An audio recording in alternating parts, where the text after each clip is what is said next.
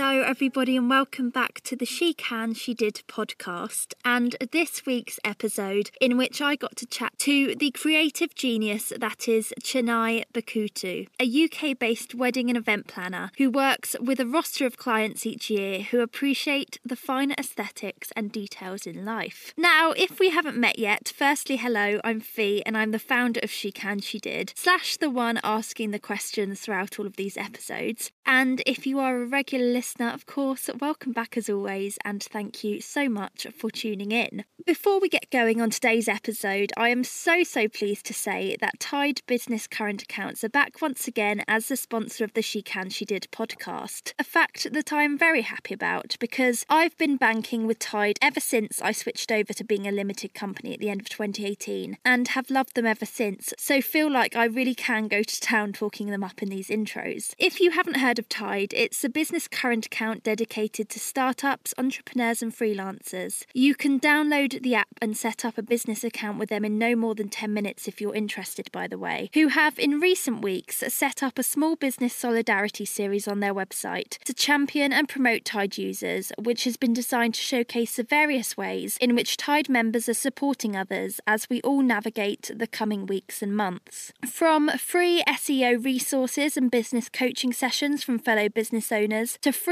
online fitness sessions and meditation recordings too. There are so many useful offers to take advantage of, so please do feel free to have a look at their website www.tide.co/solidarity-initiatives, or of course by following the link in this episode's show notes. Right, back to this episode with Chinai, who I first came across a few weeks ago when Chinai, along with Mako Doro of Berry and Brie, created a series on Instagram that went live on Blackout Tuesday that amplified the voices and experiences of Black creatives within the wedding industry.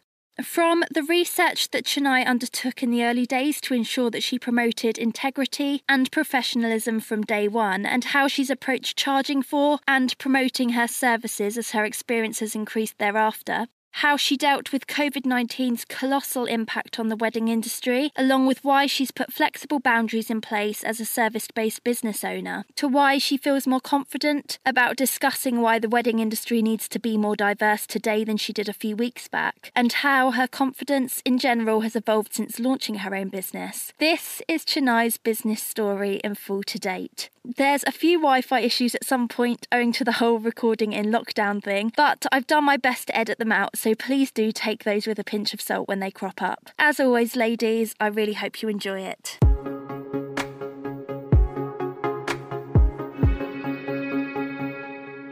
I had a quick Google before this call, and The Wedding Planner with Jennifer Lopez came out when I was 9 years old. And I remember literally being obsessed with that movie and her headset and just the glamour of it all. And do you know what? Every time I meet anyone in the wedding industry, but particularly wedding planners, I always feel like these are the best kind of interviews, because your job is the kind of job where so many women would say, wouldn't it be amazing to be a wedding planner? They're so lucky. They live, such glamorous lives. And it's like, hang on a second, there's a lot of work going in. So in your own words, what is your business all about? And we're going to go from there, because I have a feeling this is going to be a good little chat. And yes to The Wedding Planner, brilliant movie, wonderful movie for reference. Not necessarily a true reflection of real wedding planner life, but I absolutely love it too. So my business, By Chinai Event, I plan weddings and parties for stylish clients across the UK and beyond, predominantly the UK. My business is quite young, so I'll be 3 in October in business years. And I think I come from a sort of corporate background, so supply chain management is my corporate work experience. But I'm also a creative at heart, and I've always been a creative. I studied art at school. Although I studied business at university, I've always loved to show rather than tell. So whether it's, sketching, drawing, performing in theatre, whatever it is, that's always been my bag. And I knew, even before the Wedding Planner movie came out, I always knew that I wanted eventually to do something that combined my love of celebration. I love the joy of celebration. My mum, I inherited a lot of the sort of love for a well-laid table and, really pretty, aesthetically pleasing, like dinner table settings from my mum. I'm the rare kid who used to love setting the table. It was just always, for me, gave me really great joy. We, as a family, my mum was the hostess with the most. She loved entertaining. And I just thought, I wonder if, you could ever do something like that. And I think wedding planning just kind of naturally combines all the things that I'm good at and also enjoy. So, I'm naturally quite organized. I'm not scared of a spreadsheet because ultimately, wedding planning is just that. A lot of the job is planning. The glamour and the fun is probably about 20% of what I do. The majority of it is relationship building, whether it's clients, suppliers, venues, and then the organization, because ultimately my clients depend upon me to, deliver an amazing event and execute it. And a lot of the time, they don't have time, or they just don't have, the creative vision, and they just need someone to help them bring that all together.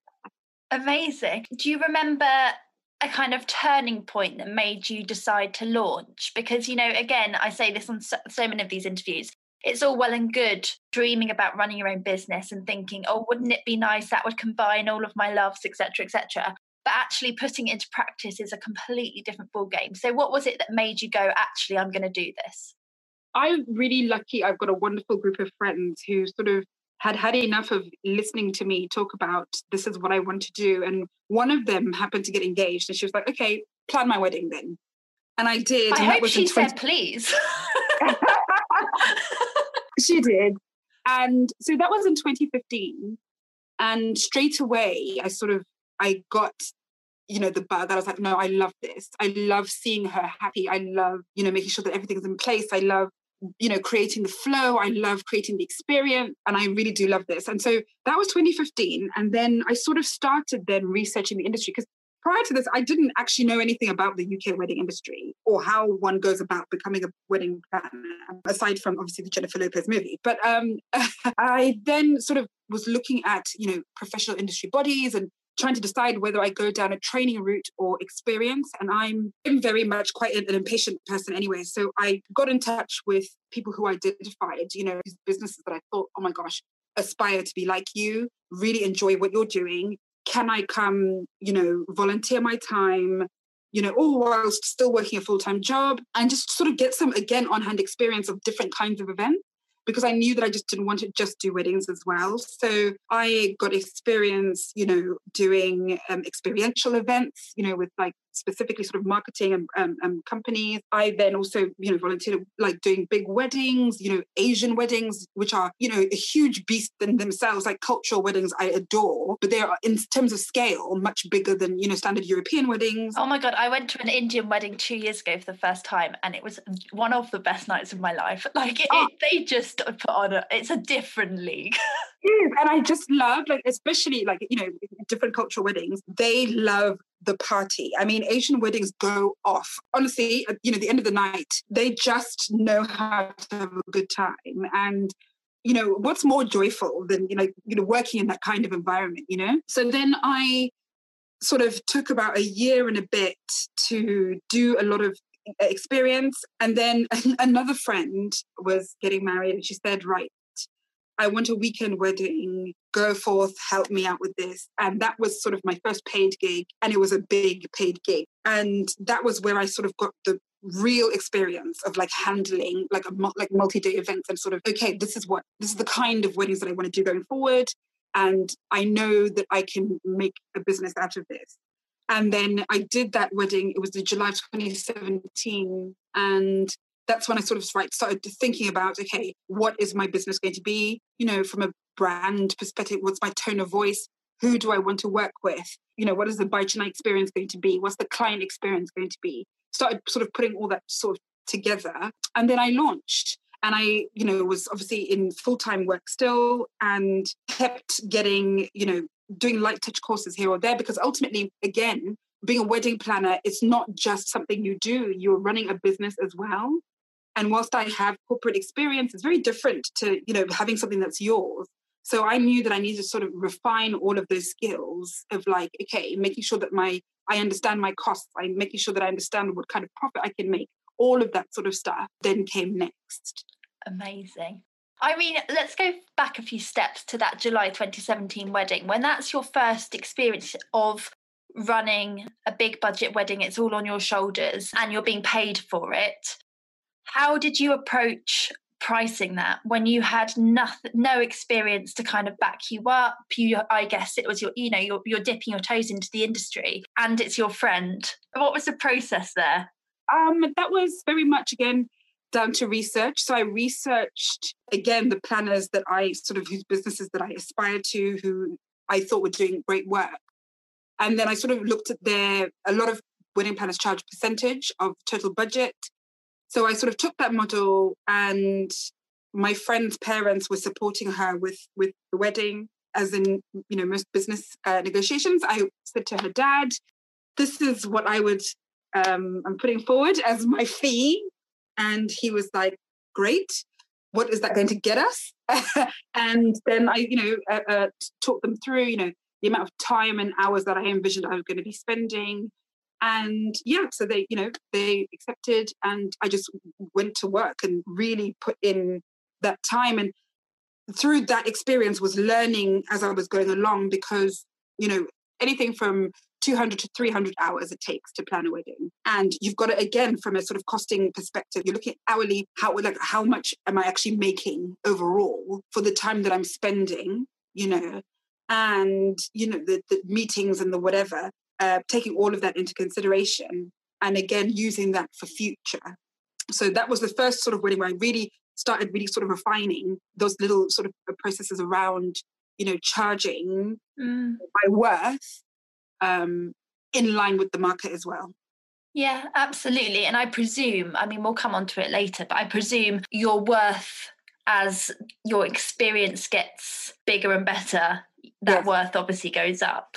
100%. The experience that I now have, given I've done way more weddings, and weddings of different size and scale again, is that, I'm refining those processes all the time, and clients now get the benefit of, what I call my library.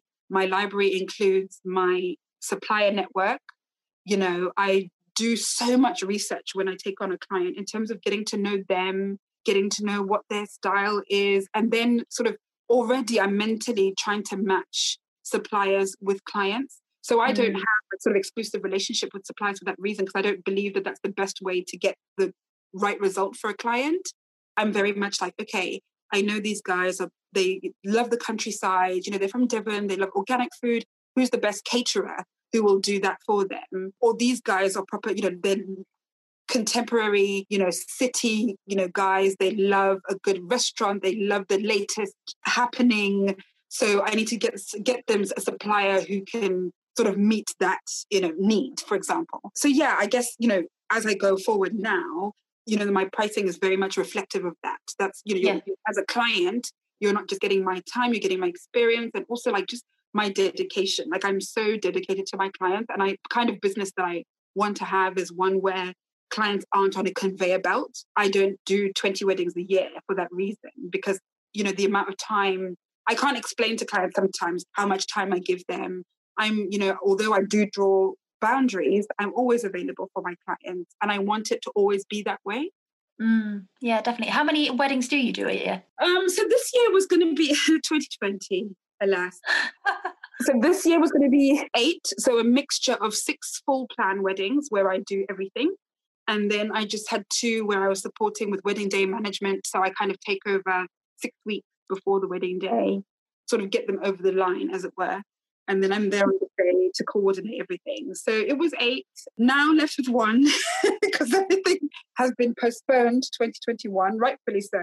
So we'll see if the last one goes ahead or not. Well, we'll come on to COVID, because, oh my gosh, what a topic. I'm interested in this October launch then. So you obviously take that time to kind of work out the brand identity, who your target customer is, your brand voice. You obviously had said at the beginning it was a kind of a more a luxury client, or like what you said a word, I forgot what the word was. Stylish clients. So Stylish client, there we go. So what does that entail? Do you know what I mean? It's a subjective term. Yeah, so for me, it's more, the clients they don't necessarily look a certain way. My client roster is quite diverse. So I've got clients who are British and Sikh. So essentially they've got like a cultural celebration coming up. But it's more people who like the aesthetics, because actually some people want to get married. They want to have a great party with their friends and family and aren't too bothered about investing too much in the aesthetic. Whereas I kind of sit in both camps. I think a wedding should be, whatever your priorities are, 100%. If you care about food and music and that's what you care about, your budget should reflect that. And, that's the experience you should give your friends and family. But if you also love the pretty, you want to transform a room or whatever it is, I also do that. And I guess, so essentially that's where sort of my ideal clients sort of sit in that camp. Because ultimately, I think people get planners more so than not because they need the help. They don't have the time and the expertise. They just need the help, the helping hand. And then everything else, sort of designing the look and feel, comes secondary to that. Amazing. So how did you go about getting the brand out there? Having not worked in this industry before, and how did you hone in and get yourself in front of those clients? How did you make the brand stand out there? Yeah, so truth be told, so I designed my own website at the beginning because I just did not have money for a designer. And I also knew deep down inside that even my personal taste would evolve, as being very new into the industry, got the social media channels going. And then I was like, right, I need to meet other suppliers and network. For me, visibility has been the one tool that has really helped. It may not necessarily have helped get me clients, but it certainly helped me win clients because I've really sort of got to understand the industry and got to understand some amazing suppliers. So when I sort of launched, I went to things like the Wedding Breakfast Club in London, which was run by a photographer, and it's a huge network of different kind of suppliers. And it was such a great resource from a business perspective, but also just to kind of understand what the industry is saying. I then did a light touch course with the UK Association of Wedding Planners because they promote integrity and professionalism in the industry, which is very important to me. And they have amazing networking events. And again, that was a great way to kind of, you're learning from some of the best who've been in the business a long time, also meeting your contemporaries, and then start going to events, So going to the events, I would observe brides, grooms, couples, what they were looking for, what they were gravitating towards. So essentially things like wedding shows, people go there not necessarily to book suppliers all the time. They go for a day out, they go for inspiration. So I would always I'd go to like a Bride Luxe show or whatever, just to see what it is potential clients are looking for or looking at, what they are, drawn to, that sort of thing. So all of those things helped. And I guess Instagram for me has been really, really great. I invest a lot of time into Instagram. And, traditional thought will say, okay, you can't rely on one channel to sort of talk to your ideal client, but it's the channel that works for me. I have obviously Pinterest for inspiration because brides spend a lot of time on Pinterest, but Instagram has been where I've really been able to kind of hone my tone of voice. People get to know me, but also get to see like the work that I do. And I just love that it's, I feel a connectedness to my following on Instagram. I'll give you a real life example. Last year, I ran an Instagram sponsored post. I spent £35 on it, and I got my biggest client for this year. Just from that, I spent £35, sorry. I was like, that's expensive. Yeah, so I spent £35 and got a very sort of big budget wedding out of it in a venue that's been on my list. And so it just goes to show, again, if you find a channel that works for you, how that can benefit business. Absolutely. And it's such an incredible story because I've only ever heard the bad side of doing Instagram ads. So that's really interesting. That's like a nice perspective to have. I'm not really, well versed in that world. And I don't know, I think what I do know is, I guess, whether it's, creating the right sort of target audience for it. I've tested a few different adverts and not all of them necessarily bring back that return, but that one and another has also led me to a wonderful client. So I don't do them often. As with Instagram, I don't post every day. I post when I feel like I have something to say so that it feels authentic and genuine and stuff. But I do post regularly. So yeah, it's been helpful for me. Absolutely. I'm interested to know, given that your name is part of the brand, how you've navigated that and how comfortable that is to kind of be the face of the brand. Because I always think, the minute you put your name in a brand, there's a added expectation to kind of show up. Yeah, and that's right. I named it by Chennai because I was really kind of passionate about the things that I want an experience of working with me to be. So I want it to have care, consideration. I want you to feel valued. And, you're going to be helped by Chennai. You're going to be guided by Chennai. And you're going to have a wonderful wedding by Chennai, which is why I named it that. And I think in the future, I still want my business to kind of feel like a boutique brand, that we're not going to be doing a gazillion events every year, a gazillion weddings every year. So to some degree, a client will always have support from me, whether I have like an intern, an assistant, or an employee in the future, managing the day-to-day. I, as the person, whose name is on the metaphorical door, will always be involved in some way to ensure that you get the same level of care and excellence that I strive for. Yeah, absolutely love that. You mentioned earlier boundaries and how you haven't quite you're quite good, but you haven't quite nailed it. How have you, as a service-based business, managed that? Like what does it kind of, I guess, look like today, and how has it evolved since day one? Because I definitely think it's something that you get better at with time, right?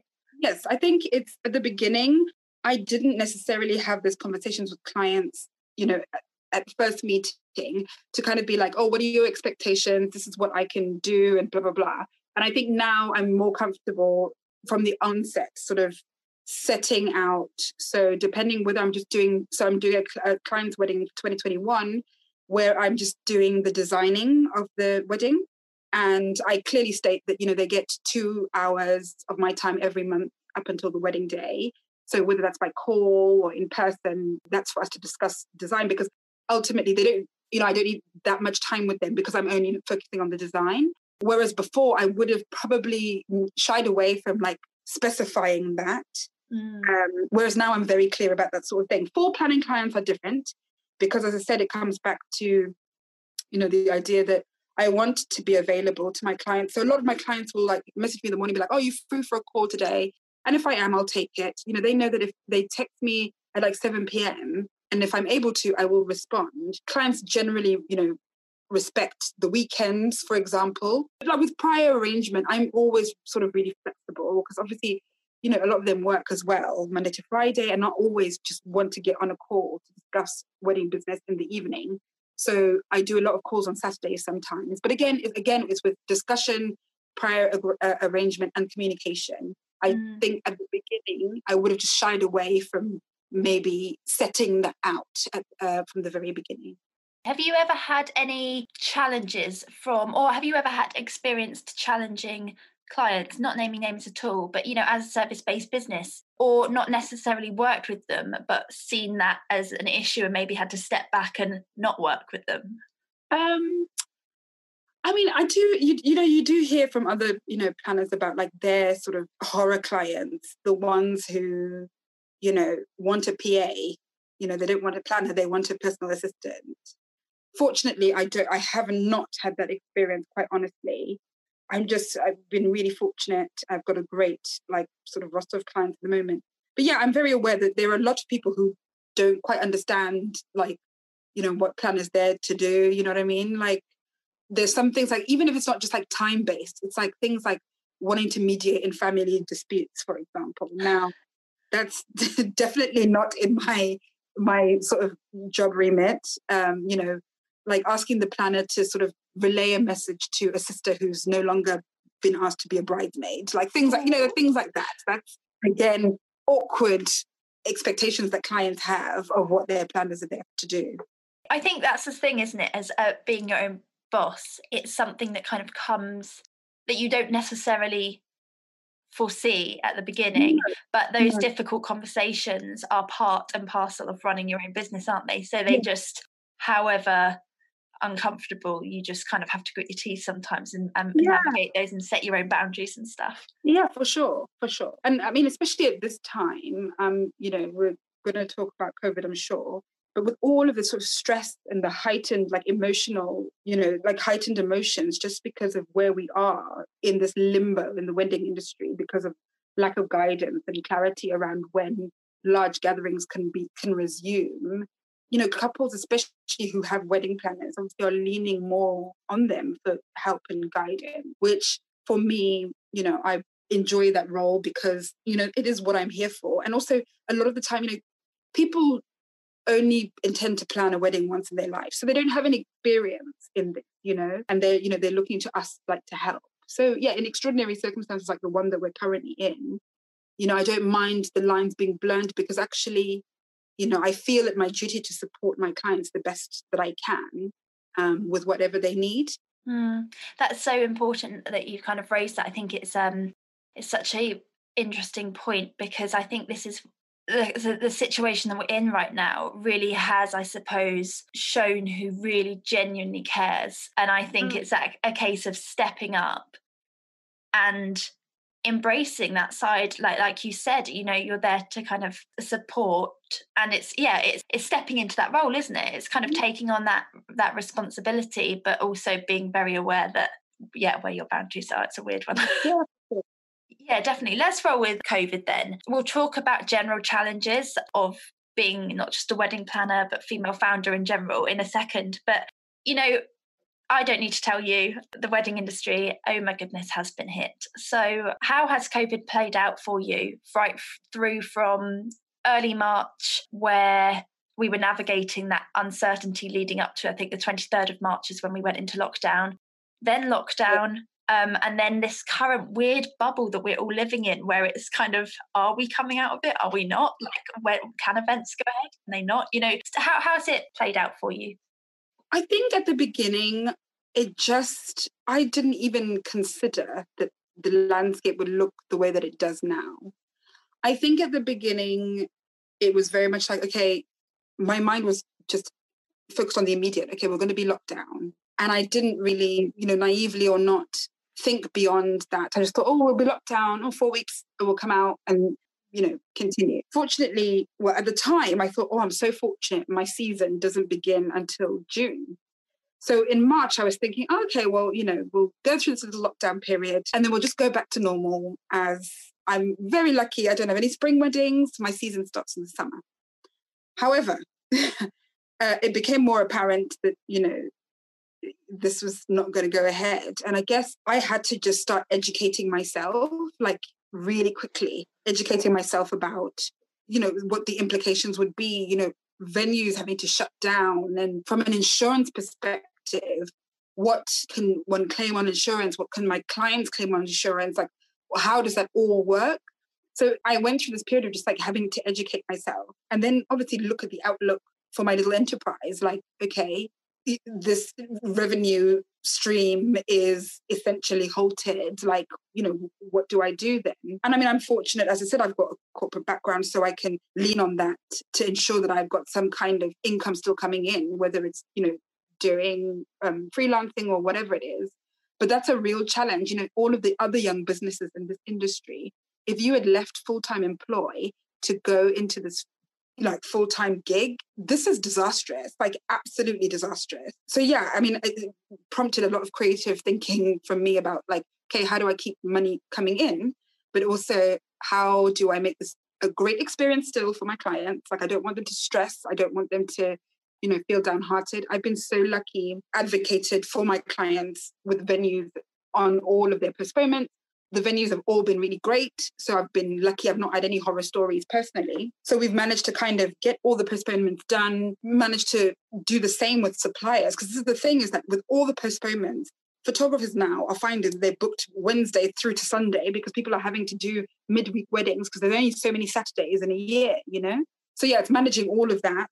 And then also like finding new suppliers where other suppliers have been unavailable because of these postponements. So yeah, it was, as I said, at the beginning, I just didn't think that this is what the landscape would look like, and then sort of moved into a period of just kind of like having to educate myself about how do I move forward. And then actually obviously doing of supporting my clients to move forward with everything. Yeah, definitely. I think it's so true. I remember having a conversation with my partner at the beginning of lockdown when Boris Johnson announced that we were going into lockdown for 3 weeks, and literally just being so naive about the whole thing, thinking, oh, 3 weeks is what it is. Yeah. And I remember during that time thinking, this is going to go on for a bit longer. But oh my goodness, if someone had said in March you'd still be in lockdown come end of June, I would have been like, no, you're having a laugh. Like, no way. It's absolutely bonkers, isn't it? And I think it's so important that I don't downplay it in these interviews, because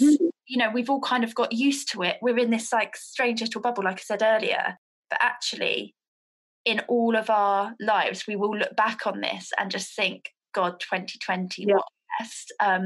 So it's interesting to see how you are addressing that. Have you been able to benefit from any of the government support for small businesses? Tricky because I'm still a sole trader, so I'm not a limited company yet, and having to get everything together in terms of like, obviously, unfortunately, and I'll advise everyone who's listening, open a business account and always have your income from the business going into a business account. It'll help you. No matter how small your little enterprise is, it'll help you in the future, and that's helped me. So no, I've not benefited massively at all from what's available. As I said, I'm having to rely on going back into like working and getting a salaried income for this time until my weddings can resume. Yeah. Which I've been, I'm fortunate to have.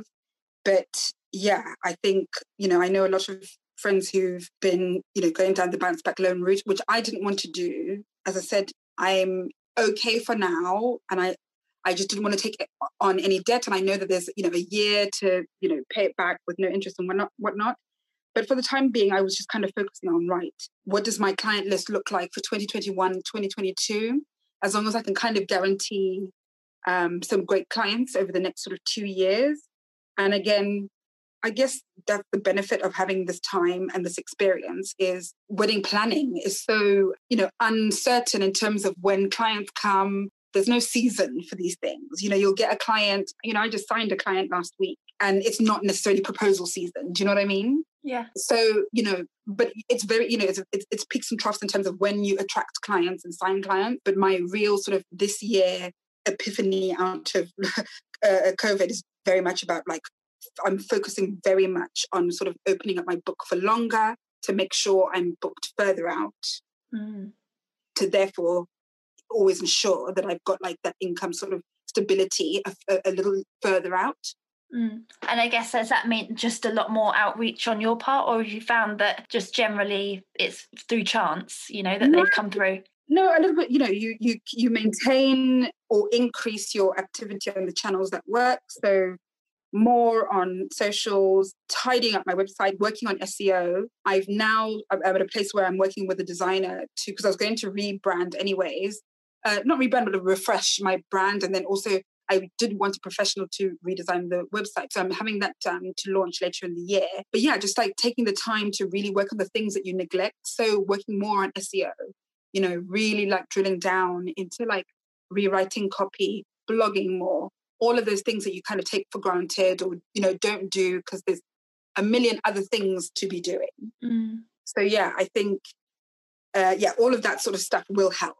Absolutely. And it's so funny how easily it is to overlook those things because they're not the most glamorous, are they? So they're often like they go right to the back of the pile. But it's like we were saying earlier, like there's no hiding with this. It's kind of forcing everyone to kind of confront the bits that they have been neglecting for a while.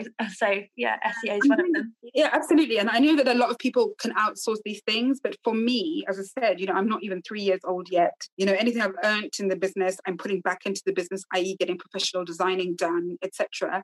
So if I can, where I can to some degree, I will do for now. And I know some great contacts who can help when I am ready to sort of pay for those services. But again, it's one thing that I'd advise anyone at the beginning of their journey is to identify the things that, you know, absolutely, I can't do this. I.e., if you don't think you can navigate designing a website, spend the money up front. But then there's other things that you can actually learn. Yeah. I'm so like you on that. And like, I'm coming up to 3 years this summer, and it is so true. Like, I always hear about people outsourcing everything from day one, like literally everything. And I'm like, how the hell are you affording it? Do you know what I mean? You just have to kind of do those bits and kind of teach yourself and fumble your way through sometimes, don't you?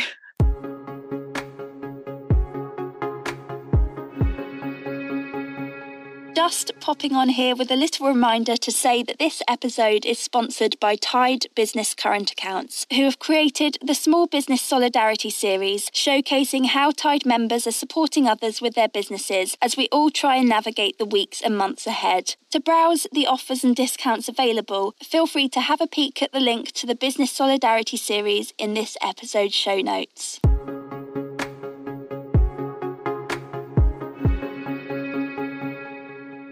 Let's talk challenges in general then. Looking back, what has been the most challenging day on the job so far? Can you think of one in particular?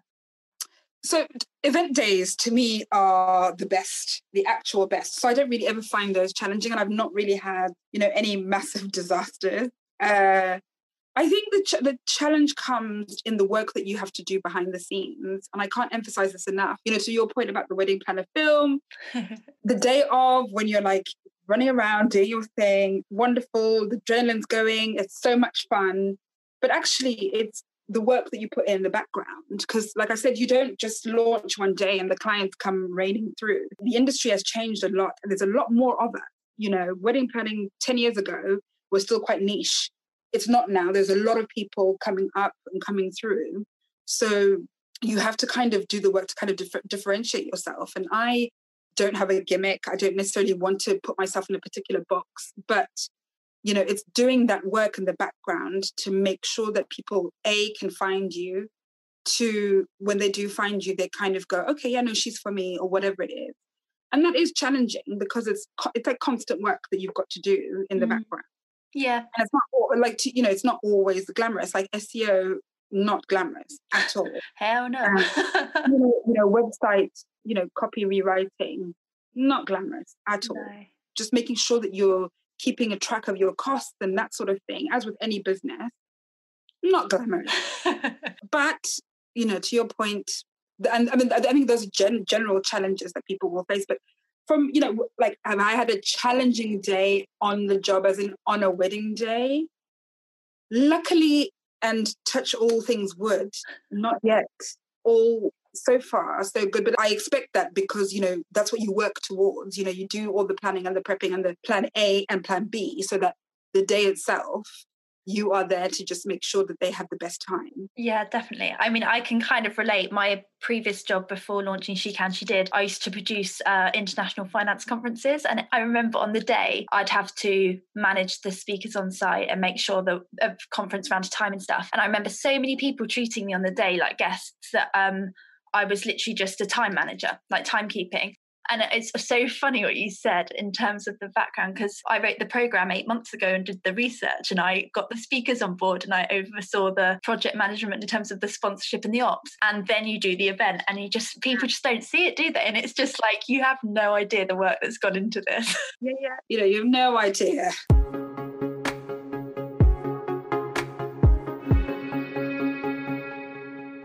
Okay, in terms of looking after yourself then, given that, you know, you're quite comfortable being there for clients if they need you, how do you switch off? What does downtime look like for you? And how do you make sure that you are looking after yourself throughout all of this? And on a set, like, kind of linked to that, on event day itself and in and around event day when there's that concentrated pressure? I think, you know, lockdown has been unique in the sense that it has really sort of heightened, you know, some of the anxieties that I have about, you know, from a health perspective. So I'm asthmatic, and I was reading so much about, like, you know, COVID, and like, obviously, you know, it's really impacted the, you know, BAME community and whatever. So it was really starting to impact me, like, mentally. So from a routine perspective, I found a 12-week program on YouTube by Heather Robertson. So I've been working out every morning, Monday to Friday in the morning to start the day. Then I sit down and I work throughout the day, and mostly calls, obviously given by virtue of the fact that we can't do meetings and things like that. And then I have a point at the end of the day where I step away from my desk and I cook. I love to cook, so I cook every day. I've been cooking, you name it. I've baked it, I've grilled it, I've broiled it, I've roasted it. That's been me. You're my kind of girl. This is like my kind of switch off. I love it. But I love it. And I love it because I put my music on, and, you know, even for like half hour, whatever it is, I have a clear sort of definition between the working day and then the evening. I love to sort of just watch quite like trivial TV and that sort of thing. But sometimes, what's your favourite? I love my trashy TV. I'm not giving away my secrets. No, you know, I'm not averse to a housewife or two. Atlanta preferably. But I do, like, I've just started rewatching Sex and the City from the beginning. Yeah. I also do love like some great drama. So I'm watching Billions at the moment, and I love Billions. Yeah. And what else? I was going to rewatch The West Wing just to sort of, you know, bring back the fantasy of, you know, proper functioning government. Aaron Sorkin's writing is brilliant. It's just, anyways, I could go on. Queer Eye, Project Runway, give me all of the things that are just, you know, aesthetically pleasing, heartwarming, all of that. Absolutely. Grey's Anatomy's back. I'm happy. I can relate to that though. I just think that sometimes, like, there's nothing better, going back to cooking and stuff, that evening of just being able to just say, right, enough is enough. And there's something really just comforting about being in the kitchen and just, like getting lost. And then, you know, weekends, which has been the joy of lockdown, I guess, is on Saturdays I've been doing a really long walk in the morning. So I live in West London. So I've walked from my house to like Regent's Park. I walked to Camden along the canal. I walked to Battersea Bridge and back.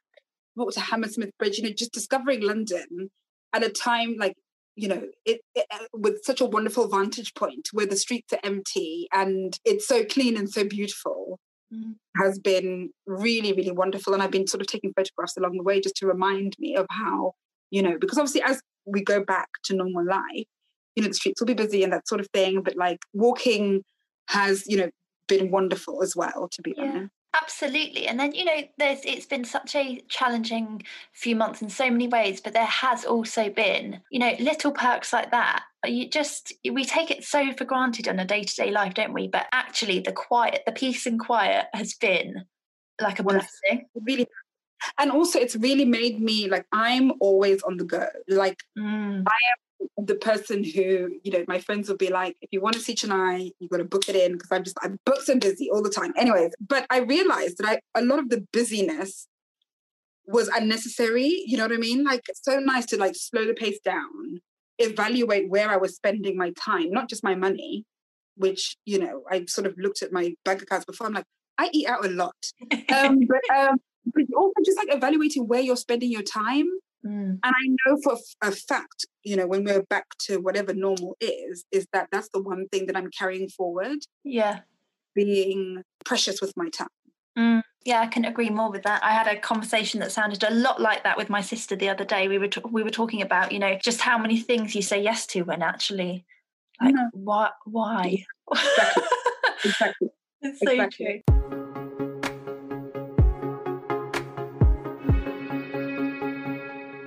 Now we can't obviously. I want to talk about it. We're 3 weeks after the Black Lives Matter movement really picked up. Yeah. I mean, you and Mako, you did like a really amazing kind of feature honing in on what it meant to be a Black woman in the wedding industry. Yeah. Talk me through that, and I guess how the past few weeks have played out for you. Yeah, so I mean, we call it the Blackout series now, but like, so following George Floyd's death and the sort of rise of the Black Lives Matter movement, which obviously the movement has been going for some years now because of, you know, Eric Garner, Tamir Rice, Trayvon Martin, all of the people who have sadly lost their lives to police brutality. You know, what I felt was happening this time round was a real shift because, to your point earlier about us being in lockdown and having more time and attention to, you know, we weren't rushing to get the tube in the morning or going to work. We had time to kind of let these things sit with us. and kind of go, well, actually, this is we have to have a wider conversation about racism anyways, And at the beginning, I really felt like even friends of mine, I've got luckily a very diverse friendship group. A lot of my white girlfriends were like, totally get death of George Floyd is, terrible, but like, talk us through like why it's so amplified, the feeling of rage and outrage and whatever. And I'm just like, it's because, just because it happened in the US, it's kind of made a lot of us think about the experiences that we have in the UK. And, I'm born in Zimbabwe, raised in Zimbabwe, moved here when I was 18. And I grew up in a country where I was a majority. So I never felt like I had no right to take up space anywhere I went because it's just how I live. And when I moved here, I remember then you sort of notice, okay, the places in which I'm taking up space, there's not that many of me, whether it's at uni or in the workplace. You're one of 5, one of 10, one of whatever. And the experiences that I go through, no matter how small in scale by comparison to having somebody, kneel on your neck for 8 minutes and 46 seconds, was still really disheartening to me.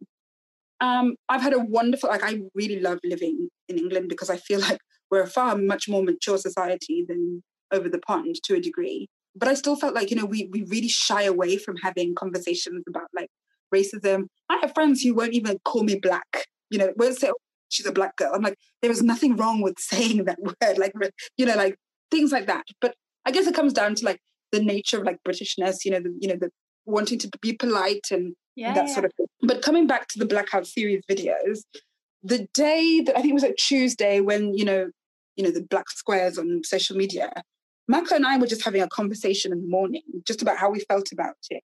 Just to clarify, Mako is the founder of Berry and Brie, yes, who creates the amazing grazing platters and boards. Yes. I'm presuming you must have worked together on weddings, right? We've known each other. We've known each other about 2 years now. Yeah. Mako's actually also Zimbabwean, so we kind of connected on that level. We are, funny enough, working on our first wedding together in December. We just kind of met through networking, and I support her wholeheartedly. She's like an incredible human being, like, in her 20s, mother of 3, business owning, like just sensational. Yeah. I remember when she spoke at the panel, she was pregnant with her third baby, and she just, everything that I remember speaking to her on the prep call beforehand, not knowing she was pregnant at the time. And then she kind of was telling me everything that she was managing at that time. And then she was just like, oh, and I'm expecting my third. And I remember just being like, oh my God, Mako, like, you're actually superwoman. Yeah. Like, wow. So much respect. And I respect her and support her wholeheartedly, and she does me, So we were just chatting. She called me that morning, we were just talking stuff, and she goes, I really feel like we should, if people are going to do the blackout thing, the muting of their channels, well, let's give them something to listen to. If they're committed to then muting their channels to amplify other voices, let's give them something to listen to. And there was no other thought beyond that. We thought, in our little corner of the wedding world, let's gather some people that we know together, our peers, see what they're, if they're happy to and comfortable to go on camera and, just talk about the wedding industry. And I have had an amazingly positive experience, but I can see how other people have not. And also, how non-white people are represented or not represented in mainstream wedding media, or included, or, even, seem visible.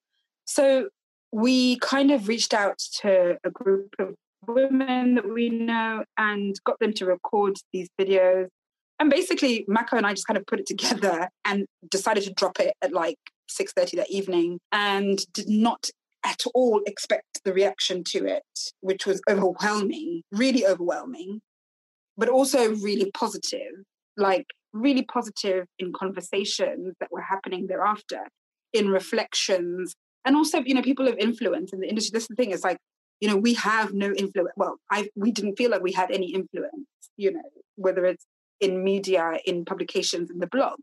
And it was just nice that the people who do have that kind of influence over what brides and grooms see, then sort of digested it and started taking it in, because ultimately in the wedding industry, it is quite siloed in the sense that you have Asian weddings here, African and, Black weddings there, and then the mainstream, which is whiteness, essentially.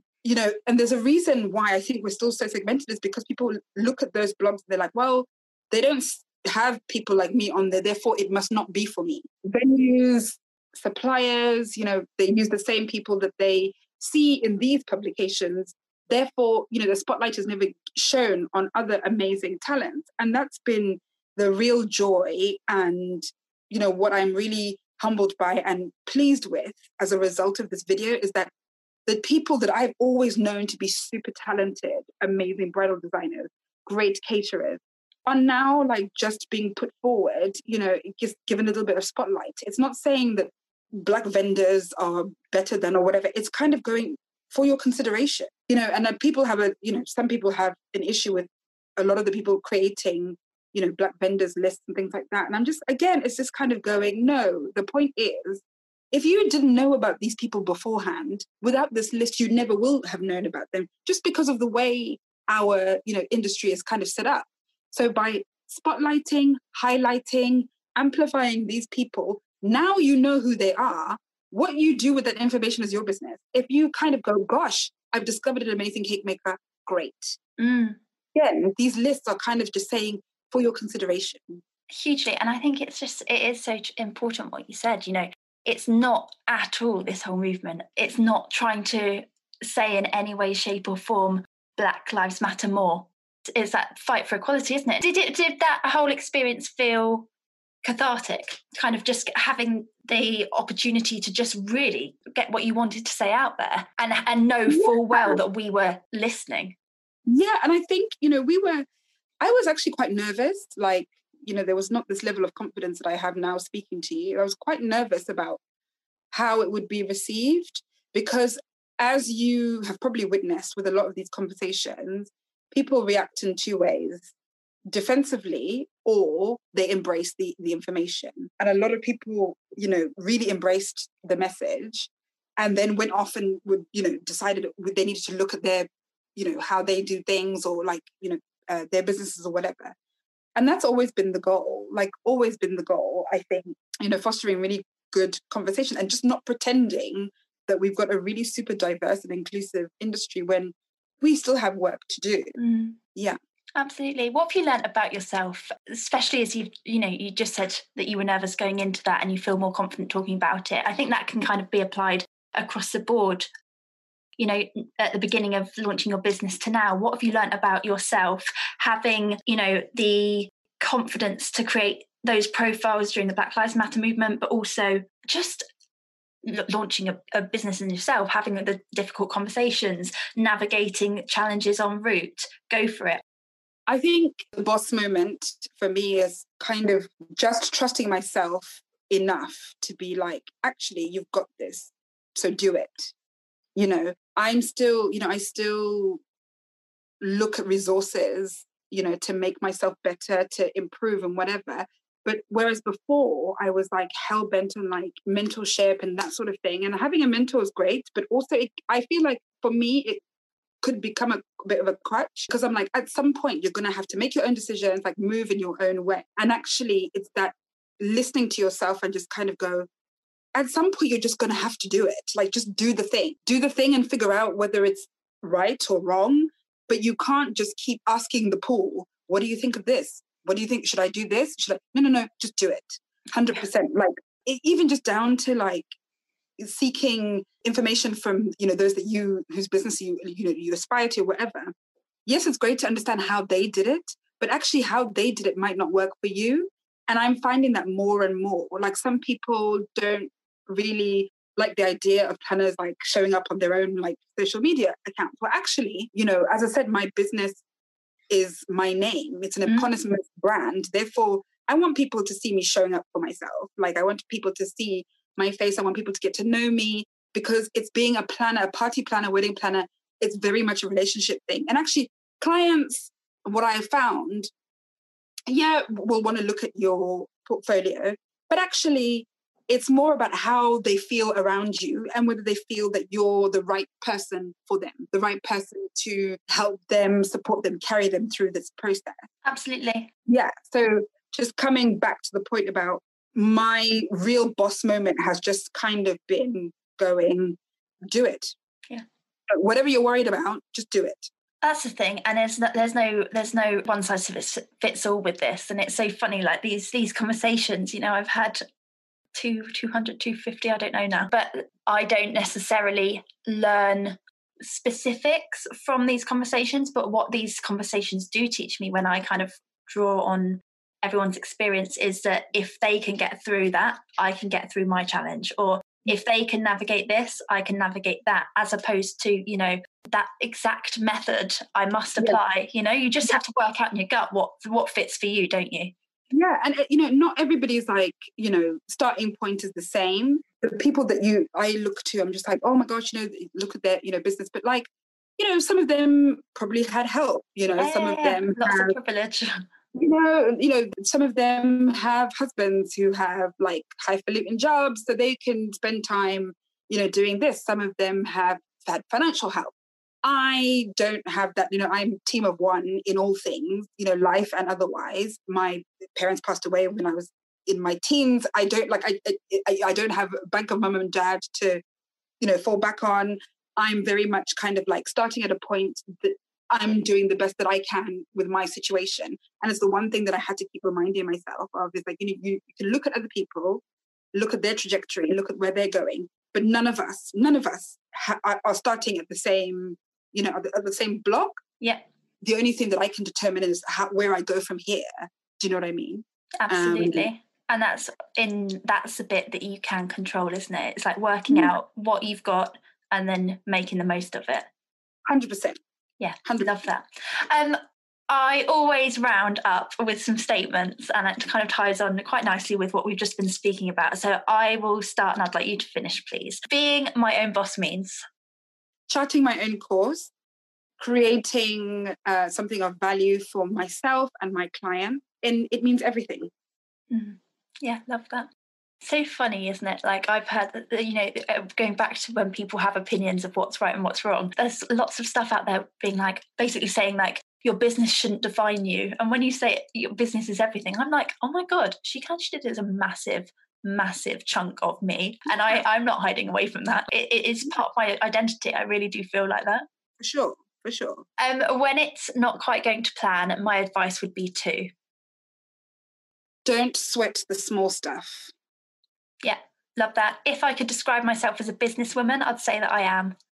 I am determined, tenacious. Yeah.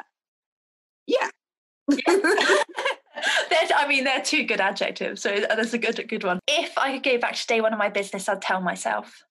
Oh, yes. To trust my instincts more, but also do the work and not procrastinate. Absolutely. And set up a business account earlier. That's what I'd tell myself. Yes. Do that. Well, when you said it, I was like, God, yeah, that's so true. Because I didn't set up my business account until a year and a bit in. And oh my God, what a headache. Yeah.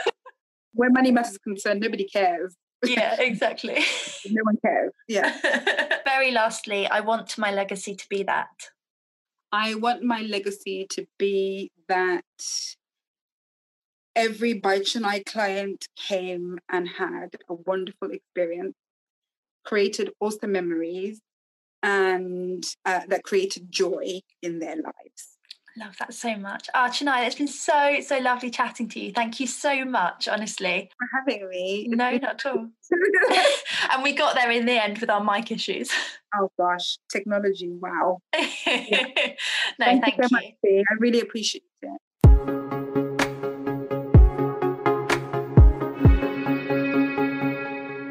Thank you so much for listening to that episode. If you have a minute to spare and enjoyed it, of course, it would mean so much to me if you could please rate the podcast below or leave a review if you fancy being extra kind, as apparently it helps to give the series a little boost and helps other female founders and aspiring business owners to find it. For now, though, enjoy the rest of your day and please do look out for next week's episode.